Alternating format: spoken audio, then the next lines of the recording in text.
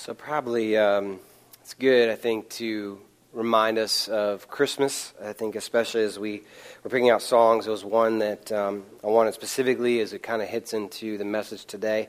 We talk about peace, and I probably should explain a little more. When for those who don't know, Aaron Futrell's in out of town, and it's just one of the reminders, unfortunately, though, sometimes that we are not at peace at times, and we have men and women who are actively serving on our behalf, and it's just a good reminder seeing you this morning, man. I just appreciate all you guys are doing for us on our behalf so that we can be here, and it's a sacrifice we really appreciate, and so I wanted you to know that first and foremost. And if you look around, you realize this is probably a pretty hostile time. In the United States, it's a little more hostile just because it seems as if the adults in the room have left, and it's pretty much kindergartners running right now.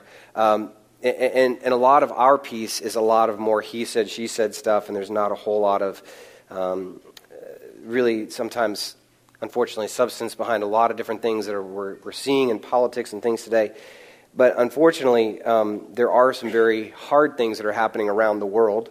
In the United States, I think sometimes gets sheltered by some of them, but there's news all over the world, especially Africa and Haiti itself, that there is definitely anything but peace happening at this point. And so you look around this world and you think, how in the world is there peace? What are you talking about, peace and goodwill? And how does that fit into Christmas? And specifically, how does that fit into where we are today in 2019? I want to kind of take us back. If we think of difficult times and stresses and things like that, I want to take us back to the history of what was happening in the world when Christ was born. Kind of the powers that be that were reigning at that point. And so if you go back into AD, actually 31, is probably the furthest back I want to go this morning. There was a guy by the name of Gaius Octavian Theronius, later known as Augustus Caesar, and he rises to power in Rome by killing his last opponent, which was Antony, who was actually one of his people that was with him. That was on his side originally, and then Antony eventually turned into an enemy, and he realized that the only way to really keep Rome moving was to take Antony out. And then in AD 27, only years later, the Roman Senate makes a move that would change the course of history for Rome and also for the country at that point. And they declare Octavian to be the first emperor, changing his name to Augustus, and Caesar was carried over from the other, and so his real name was Octavian Theronius, but you would know him as Augustus Caesar. And this change of his name to Augustus was actually a new title. It had never been given before. It was a new thing as far as the rulers that be in Rome at that point. And the new title could be rendered or translated as Exalted One or the Illustrious One. And this declaration would move him into a state of being godlike. It was a godlike status that they were putting upon him at this point, and they were declaring him to be not only ruler of Rome, but also to be deity, and to say that to come against Rome was to come against the deity. And Augustus Caesar was then formed, and you'll see many other Augustuses throughout your history, but you would see that it started with this guy here. And it was during this title change that not only did they give him the power of sovereign and deity, but they also decided it'd be a great idea to give Octavian all military power. For a while, it was in a senate and it was controlled, but now in the history, they gave all military power to this emperor who they would call in their godlike status. And with this military power, he was pleased to do whatever he wanted in Rome. If somebody acted up, he could take them out because he had the military at a moment's notice. Whenever there was an uprising, he could quell it quickly because there was nobody else to come against them. And so the Republic of Rome, the Republic, would almost disappear. And so now there was one God, Octavian, who had legislative power, religious power, and now military power to rule. And Octavian, or Augustus Caesar, was who we read about in Luke chapter 2, and he was the man at the helm when Christ was born. So if you have your Bibles, join me in Luke chapter 2. We're going to spend our time as we intro our series in this peace and goodwill in Luke chapter 2. And here's my goal this morning. My goal this morning is not to give you a bunch of how-tos. That's going to come in the next couple weeks. My goal this morning is just to lay out and define this idea of peace and goodwill. So if you leave today frustrated and you're like, he didn't give us anything to really do or apply and things like that, that's okay. Keep coming back. We're going to get more of that as we kind of head into the next couple weeks together. But this morning, I just want to set the groundwork for this idea of peace and goodwill. I want to kind of see where it came from and kind of explain it, define it, and then see how it kind of plays out in our lives today. So, with Augustus Caesar in control, needless to say, it was a time of fear, not much peace, oppression, and yet favor if you were a Roman citizen. And so, if you were a Roman citizen, life was good. If you were not, then you were always in constant fear, especially as a Jewish person back then. They were allowed to be in Rome, but they really weren't seen as an equal status in Rome. And so, enter into this, we see in Luke chapter 2, verse 1, these verses. In those days, in the days just described, in those days a decree went out from Caesar Augustus that all the world should be registered. And this was the first registration when Quirinius was the governor of Syria. And all went to be registered, each to his own town. What happened was that now that he had all military power, how many are freshmen or soon-to-be freshmen boys in the room? Any freshmen boys? Close to getting there, okay?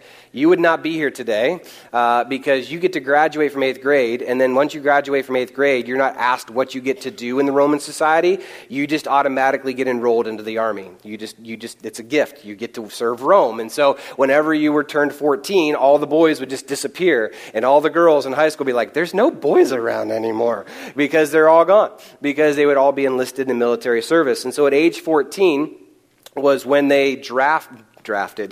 That's a nice word compared to what Rome did.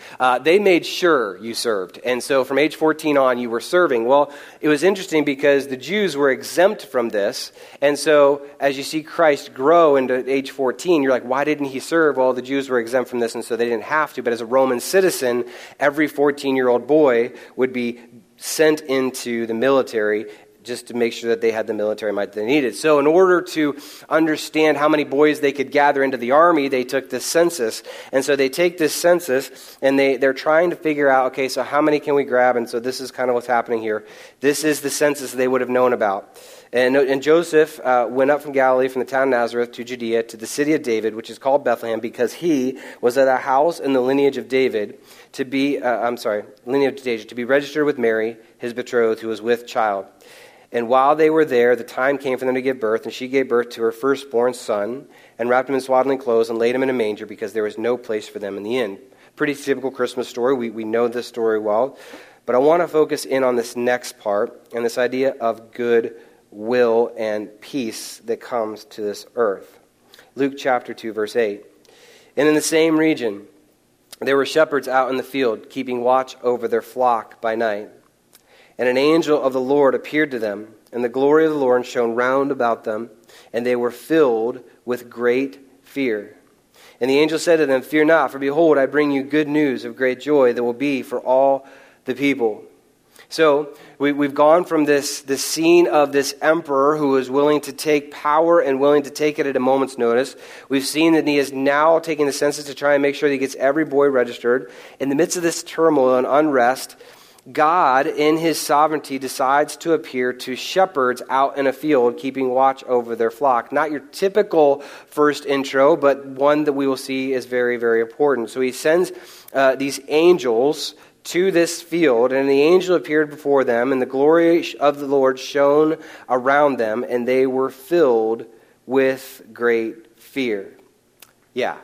I think that's because we don't typically understand all that's meant by this army of angels. And whenever there's an angel appearing in Scripture, or whenever really God kind of steps into the scene, there tends to be this reaction of fear and trembling, and a rightful one, because we serve a God who is all-powerful. I think we can sometimes forget that in the holiday season because, it's all about the manger scene and things like that. We forget what preceded the manger. And what preceded the manger was the glory of God seen by human beings. The glory of God revealed through his angels here. And he says to them, "Fear not, for behold, I bring you good news of great joy that will be for all the people." If you have Bibles, if you're good at this and you're okay with it, you can highlight and circle all the people, because that's interesting. This is God stepping into human history, and he says this will be great joy for all people. Not just the Jewish people, but for all people, this will be tremendous news. And not just all people on planet Earth at that point.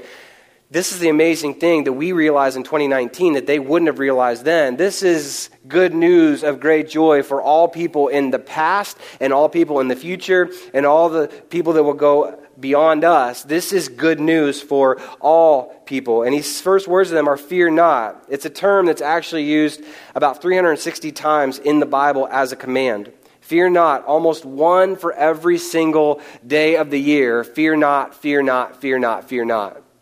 And there's this direct command from God to his people to say, "Fear not. I am still reigning. I am still in control."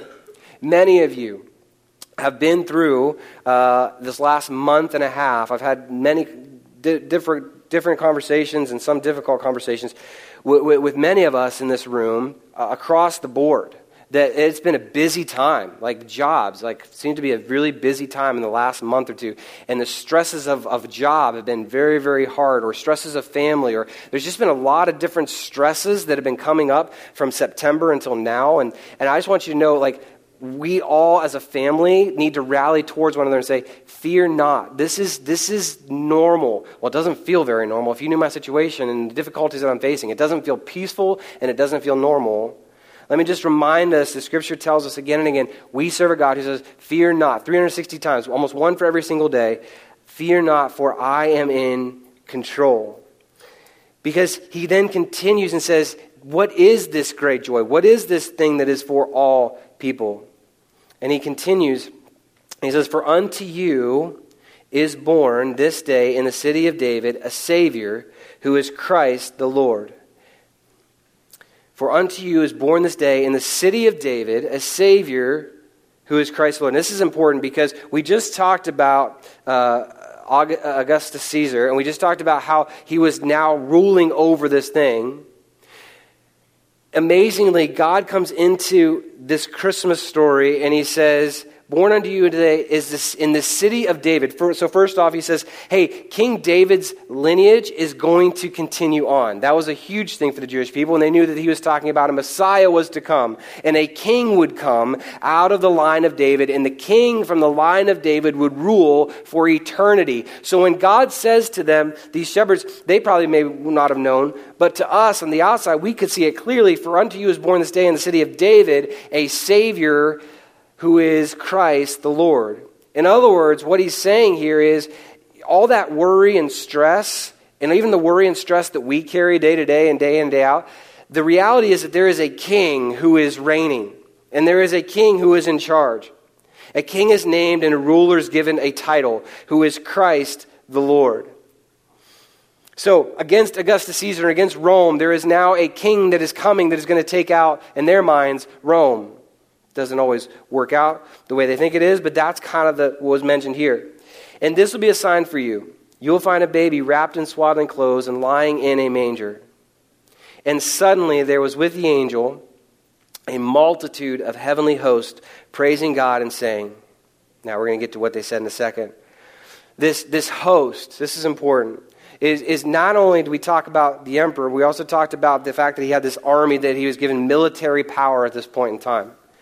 God comes in with this angel, and he says, with this angel was a multitude of heavenly hosts. And if you've grown up in church, you've probably seen the pictures, and it's all these white guys with blonde hair with like these wings kind of standing around, and it's glowing and this whole thing. And there's probably a couple, 20, maybe 30 kind of host kind of deal, kind of hanging out in the sky, and they're all, glowing, and that may be. I don't think that's exactly what we see here, because when he uses the word host here, he's talking about a military term. And this military term for host was that there was an army that was vastly larger than we can imagine. The only thing I could go to was Lord of the Rings, and I know this is bad, but the only thing I could go to as far as like the size of the army possible was in the film on the Five Armies, when all of them kind of come together and one of them is cresting the hill. I was going to play the video. I'm like, no, there's kind of some weird stuff. But as you see them cresting the hill, there's like hundreds and thousands of them like lining up on this hill. And all of them are to the hilt dressed in military armor and spears, and it's a show of force. And so when we hear that there was a heavenly host, this is like this is a huge number of military type things, people walking in unison, filling up the entire sky. It's the only equivalent I had was, if you've been outside in the summer where you see kind of like, it's normally at sunset, where all these little clouds start to form, and there's like hundreds of them, you know what I mean? And it looks like just kind of like cotton all over the place, and they're just like layers, and there's just so many, and there's breaks in the clouds, but you just see them all over the place as they kind of fill the sky. That's the closest I can come to probably what happened that night, where the sky was just filled with all these angelic military figures standing at attention. And then if that's not enough to frighten you and scare you and be like, oh my word, this is our doom and demise, because all these guys are military in nature, and they are coming here, and they're loud, and they're glowing, and they're in the sky, and this is not good. As military host, this army then starts to say something. And they say something in unison. And here is the statement that they declare: glory to God in the highest, and on earth peace among those with whom he is pleased. That's the ESV version. And in each different translation, it may sound a little differently. So for the NIV, it's probably closer to what they actually meant, and it goes like this: glory to God in the highest, and peace to those on whom his favor rests. Or the NLT says, peace on earth to those with whom he is pleased. And then where we get the goodwill is actually from the King James, and the King James says, glory to God in the highest, and on earth peace, goodwill to men. And then the CSB, and peace on earth to people whom he favors. And so we're going to get into the goodwill in just a second, but I want to first focus on the peace. And before we even get to peace, let me take another step back and go into this glory to God in the highest. So, first off, he says, glory to God in the highest. This pronouncement of glory to God is one of victory, one of conquering. A military is giving the announcement. This is not white, glowy, blonde guys. This is like full army power, and they're all announcing, and this is not like, if you guys could just kind of listen and possibly pay attention, I think you want to hear this. This is like full-on military announcement of, we have and serve a glorious king. Glory to God in the highest. In other words, this king has defeated not only this world, this king is ruling in another world. The pronouncement is not some mystic, ethereal, unexplainable union between heaven and earth that we may sing about. This pronouncement is a celebration and a declaration of two sovereign acts of the all-powerful God. This is what they were declaring that night. One, first, in heaven, that he is the highest and most powerful name in heaven. His power is unmatched and to be feared.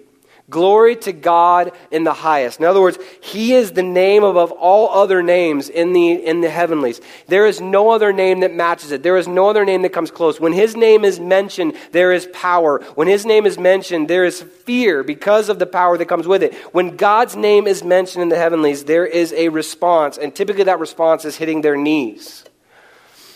Because he is bigger, stronger than we ever give him credit for. the highest, most powerful name in heaven, is first declared, and declared by military. In other words, they're all saying the same thing. We serve under one general, and that is God. We are all submissive to him. Second, and at the same time, this is not like two separate acts, this is at the same time, there is peace on earth. Peace has come. And again, this is not just to give us a great phrase for Christmas season. This is a note that this is a victory and a power that meets our world with something we've never seen before. A military of power and might, a heavenly army declaring, we have won, our king has won. Christ comes to this planet saying, God is saying the same thing. He has won, and there will be peace for those with whom he is well pleased. And we're going to get to that in a second. Okay, so 1, victory in heaven, peace on earth, declared greatly by God himself. So, if that is true, let's just ask the question. If that's true, then why do we still have all these things happening around the world? Since Christ's death, burial, resurrection till now, why has our country not improved? Why has there been very little as far as peace on earth? We've still had world wars. We've still had civil wars. We're still in a somewhat are saying now a Cold War. There's still a lot of violence and things happening in our world. So you say that's great. Okay, good for you. That doesn't translate into my everyday life. Because if that's true, then why do we still have what we have today? Africa is still a bloody mess with Islamic terrorism. That's just been as of last week. Haiti in the midst of yet another bloody battle with itself. We're playing politics here in the United States while evil is still rampant in shootings and murders and all these kind of things that are still happening today. Where is this peace? What is this peace? And so let me explain what this peace is when we look at it from a biblical perspective and see if this kind of makes sense to where we can look at it moving forward. So first off, it's vital to understand how Luke and the writers of the Bible offer and define this word peace. Peace was a Hebrew word that was translated into Greek. In the Hebrew, it's known as shalom. And in the Greek, it's irene, which is kind of fun. Now you can walk out and be like, irene to you, irene. And they'll be like, whoa, what church do you go to? Let me not go there. But peace, right? Peace on earth is this word that was in Hebrew called shalom. Translated here, it is the word irene. And this shalom is not an absence of conflict or a lack of war. That's not what this peace means. I think when we see it today, we think, well, that's exactly what peace is. Peace treaties, peace agreements, no wars. And we've seen how well those peace treaties go. There's no war and there's no lack of any kind of thing. That's what peace is. To the Hebrew people and to those who heard this as a Jewish people, they would understand peace maybe a little bit differently. Let me offer this to you. It is not the absence of conflict, but a wholeness and steadiness in the midst of it. In other words, to the Hebrew people, when they heard the word shalom, it was not just this thing of there's lack of conflict. It was in the midst of this conflict, there is a possibility and hope that there is a restoration and a bringing together and a wholeness, a completeness that would come back together and replace whatever that conflict is with wholeness. In other words, let me say it like this. If there was a fight or an agreement, if there was ever to be shalom, it was to replace the conflict and put within that conflict, replace it with something better, which is shalom, and replace it with something that would be peace, that would be a wholeness, a restoration.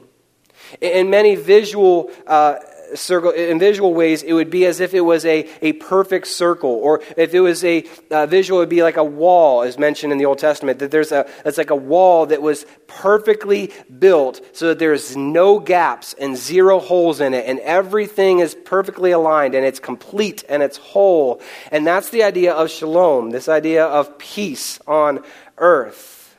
And here's the reality for us today. Life is complex. And when anything gets out of order in our lives, and it does, and it will, get out of peace or out of shalom or out of irene, when it gets out of peace, wholeness breaks down. Shalom will start to break down. And when that starts to happen, we tend, as human beings, to just kind of freak out. when we don't have control, when we don't have restoration, when our lives are kind of in shambles, we kind of tend to freak out and we try to figure out how to fix it. God says, I've already shown you how to fix it, because the shalom that he promised in the Old Testament was promised through the prophet Isaiah. Chapter 9, 6-7. We read this almost every Christmas. For unto us a child is born, to us a son is given, and the government shall be upon his shoulder, and his name shall be called Wonderful Counselor, Mighty God, Everlasting Father. And here's the deal: Prince of Shalom, Prince of Peace. And of the increase of his government and of peace there will be no end. And on the throne of David and over his kingdom, to establish it and uphold it with justice and with righteousness from this time forth and forevermore. The zeal of the Lord of hosts will do it. This is important. You want to highlight that word zeal too. We're going to see zeal here as well in this pronouncement. But the first thing we see in this pronouncement is there was a peace that was promised in Isaiah to a people, and then it's confirmed in the words of Jesus in John 14:27, peace I leave with you, my peace I give to you. Not as the world gives, do I give to you. Let not your heart be troubled, neither let them be afraid. In other words, don't let your hearts be troubled, don't let them be afraid, because peace I will leave, my peace I will give to you. This arene, or this shalom, this peace, this wholeness, this in the midst of life's complexities, there will be a peace that I offer to you and leave with you and give to you. I will restore relationships so that there's no gaps. I'll restore the complexities of our lives so that there becomes a whole peace again. And we look at this, we're like, well, how does that even make sense? How does that work? I'm glad you asked. Come next week. For now, we're going to continue on. Peace is this shalom and this idea of restoration and wholeness. And then they use this other word called goodwill. And I'm not going to give you the Greek because it's kind of a weird one. Well, it's up there, so you can try and pronounce that. Iokides, you can kind of make it up as you go. You can go Iodikias. You can do whatever you want. I don't know if it's right or not. But anyway, Euodikias is good pleasure. It's this Greek word that means that there is a joy, a zeal in what is happening. It's used in Luke chapter 3 in reference to God taking good pleasure in Jesus. So, think of your kids. Think of how much pleasure and joy you have in them. Well, I don't know if that's true this week, but hopefully this week, there's a genuine just joy and excitement.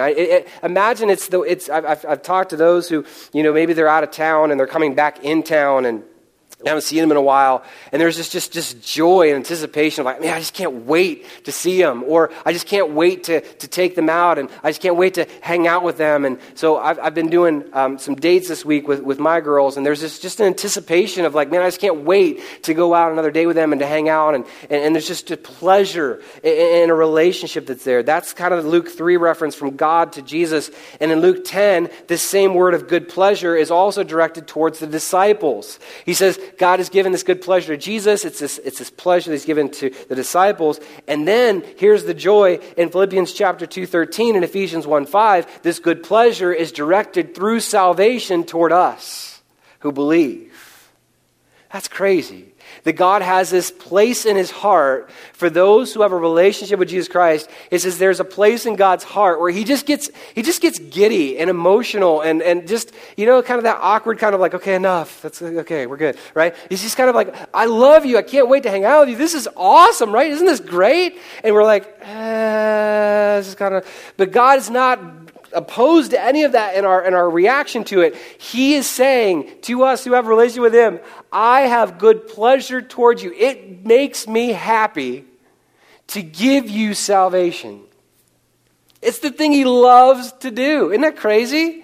It's the thing he loves to hand out more than anything. It's the thing he loves more than anything else. I love to give this. It's a good pleasure for me to give this to you. And in this story, when it talks about the glory to God in the highest and peace on earth among those whom he is pleased, it's basically offering, hey, when you accept my son who will come in a manger wrapped in swaddling clothes, when you accept him and when you walk through this life with him, it gives me so much pleasure to watch that happen. It makes me so excited when that happens. And this good pleasure is not only then directed at Christ, it's not just directed to the disciples. This good pleasure is directed towards you. And maybe this morning, that's all you needed to hear this morning.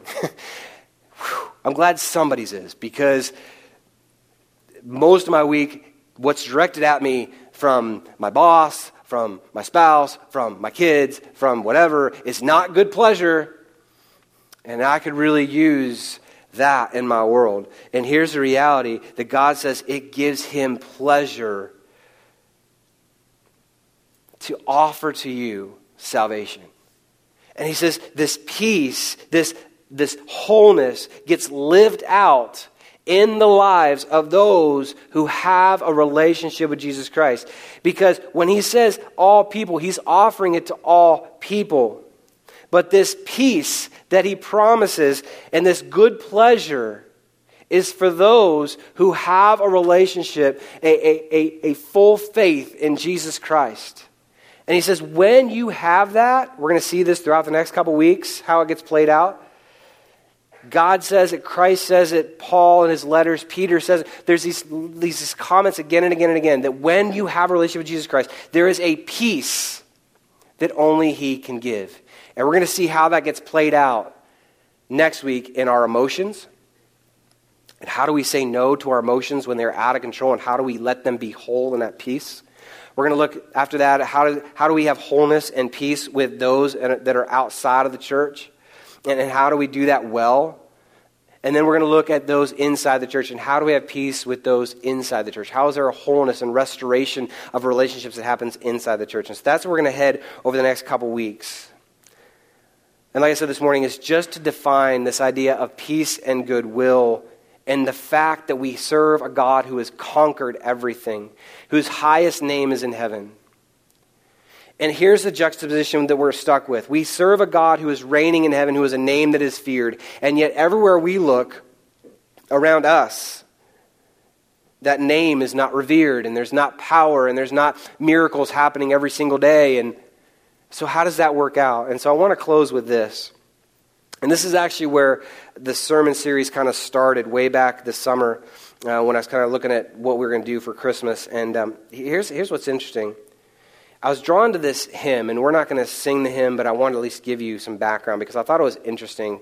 Because the year was 1863. And in 1863, an 18-year-old named Charles Applewood Longfellow walked out of his family's house in Cambridge, Massachusetts, and unbeknownst to his family, boarded a train for Washington, D.C., and traveled over 400 miles across the eastern seaboard in order to join President Lincoln's Union Army to fight in the Civil War. Can you imagine that? Where's your kid? He just hopped a train to go to war at 18.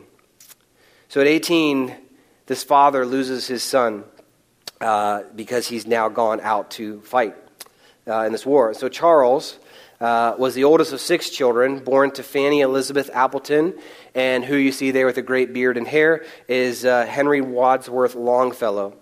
This celebrated literary critic and poet was father of these 6 children and this wife named Fanny Elizabeth. Charles had 5 younger siblings, a brother age 17 and 3 sisters, 13, 10, 8, and another one, unfortunately, who had died as an infant. And so imagine that part of your family. And so you've got that history in your life. And you're like, man, if anybody knows grief, it's probably some of these guys. Well, less than 2 years earlier, less than 2 years of Charles leaving to go to war, Henry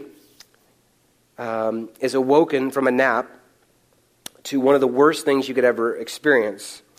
He's awoken from his nap when his wife has tragically gotten too close to the fire, and as she got close to the fire, her dress caught on fire, and as the flames are going up, her husband awakes from a nap, tries to extinguish the flames, but he could not. First with a rug and then with his own body, he tries to put out the flames, but she had already suffered severe burns, and she dies the next morning, July 10th, 1861.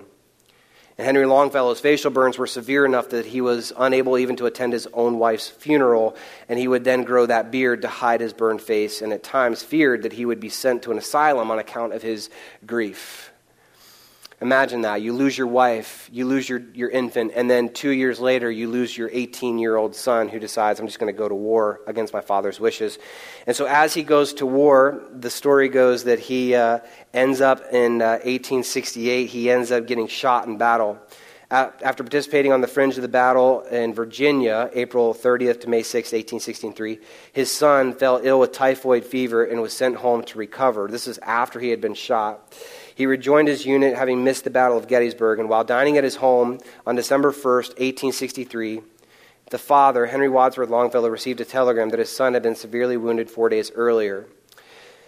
And then he says that on November 27, 1863, while involved in a skirmish during a battle on the Mine Run campaign, Charlie was shot through the left shoulder with the bullet exiting out the right shoulder blade, traveling across his body, and Charlie avoided being paralyzed by less than an inch.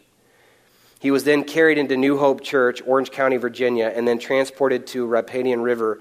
Charlie's father and younger brother Ernest earnestly sent out for Washington, D.C., arriving on December 3rd, and Charlie arrived by train on December 5th. Henry Wadsworth Longfellow was alarmed when informed by the army surgeon that his son's wound was very serious and the paralysis may ensue. 3 surgeons gave a more favorable report that evening, suggesting a recovery that would require him to be along in healing at least 6 months. And then here's the story. On Christmas Day, 1863, Longfellow, a 57-year-old widowed father of 6 children, the oldest of which had been nearly paralyzed as his country fought at a war with itself, wrote a poem seeking to capture the dynamic and dissonance in his own heart and the world he observes around him. He heard the bells that December day and the singing of peace on earth. But as he observed the world of injustice and violence that seemed to mock the truthfulness of this optimistic outlook, the theme of listening recurred throughout the poem, eventually leading to a settled and confident hope, even in the midst of bleak despair. And so as he's sitting there, the story is this, that he's hearing these Christmas things and everybody's joyful, and he's there to see his almost paralyzed son in a country that's at war, and he's like, these are not the same. How can we celebrate this thing of Christmas and joy and peace, and everybody's happy and putting on a face, and yet our country is in disrepair? And he writes a hymn that is probably one of the most honest hymns you could ever sing in church. And he says this in the hymn, I heard the bells on Christmas Day, and it goes like this. And in despair, I bowed my head. There is no peace on earth, I said, for hate is strong and mocks the song of peace on earth, goodwill to men. Then peal the bells more loud and deep. God is not dead, nor doth he sleep. The wrong shall fail, the right prevail, with peace on earth, goodwill to men.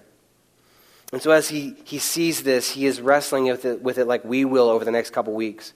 How can we have peace on earth, goodwill to men, when we see so much around us, and yet in confidence declare with the angels that God is not dead, nor doth he sleep?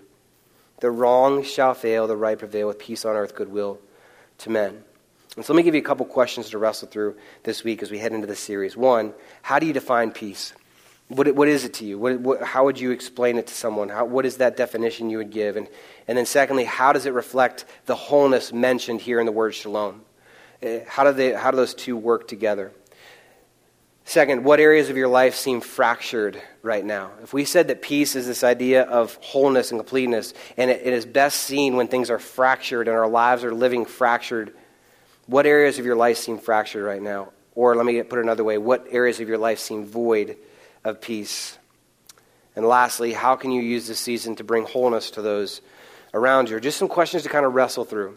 And we're going to kind of put that out in the next couple weeks, but I want to kind of just start with saying, you serve a God who is on high. Glory to God in the highest, offering us this restorative wholeness peace in the midst of a world that is broken and messed up.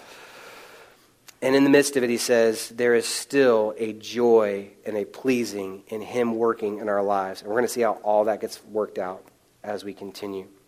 As we close, I want to kind of let us have Rich lead us in a song that I think is going to be kind of fitting for this series. And this song is a little more upbeat, and I wanted it that way because it's this, the chorus is taken directly out of the New Testament. And the chorus is basically saying that what we have right here, right now, is light and momentary trials, 1 Corinthians. And these light and momentary trials are producing within us a weight of glory, he says. And in this song, I think it's just a great testament to say, you know what? Whatever my last months have been, and for many of you, your months of last month and the month before have been really, really crazy and hard and difficult. And I want us just to have an opportunity to respond and say, you know what, even in the midst of them, I realize that these trials that I'm going through, whatever they are light and are momentary, and they're producing something. And I thought it'd be good to kind of announce that, declare that together as a church body as we jump into this series. So learn this with us as we sing it out, and we'll close with it.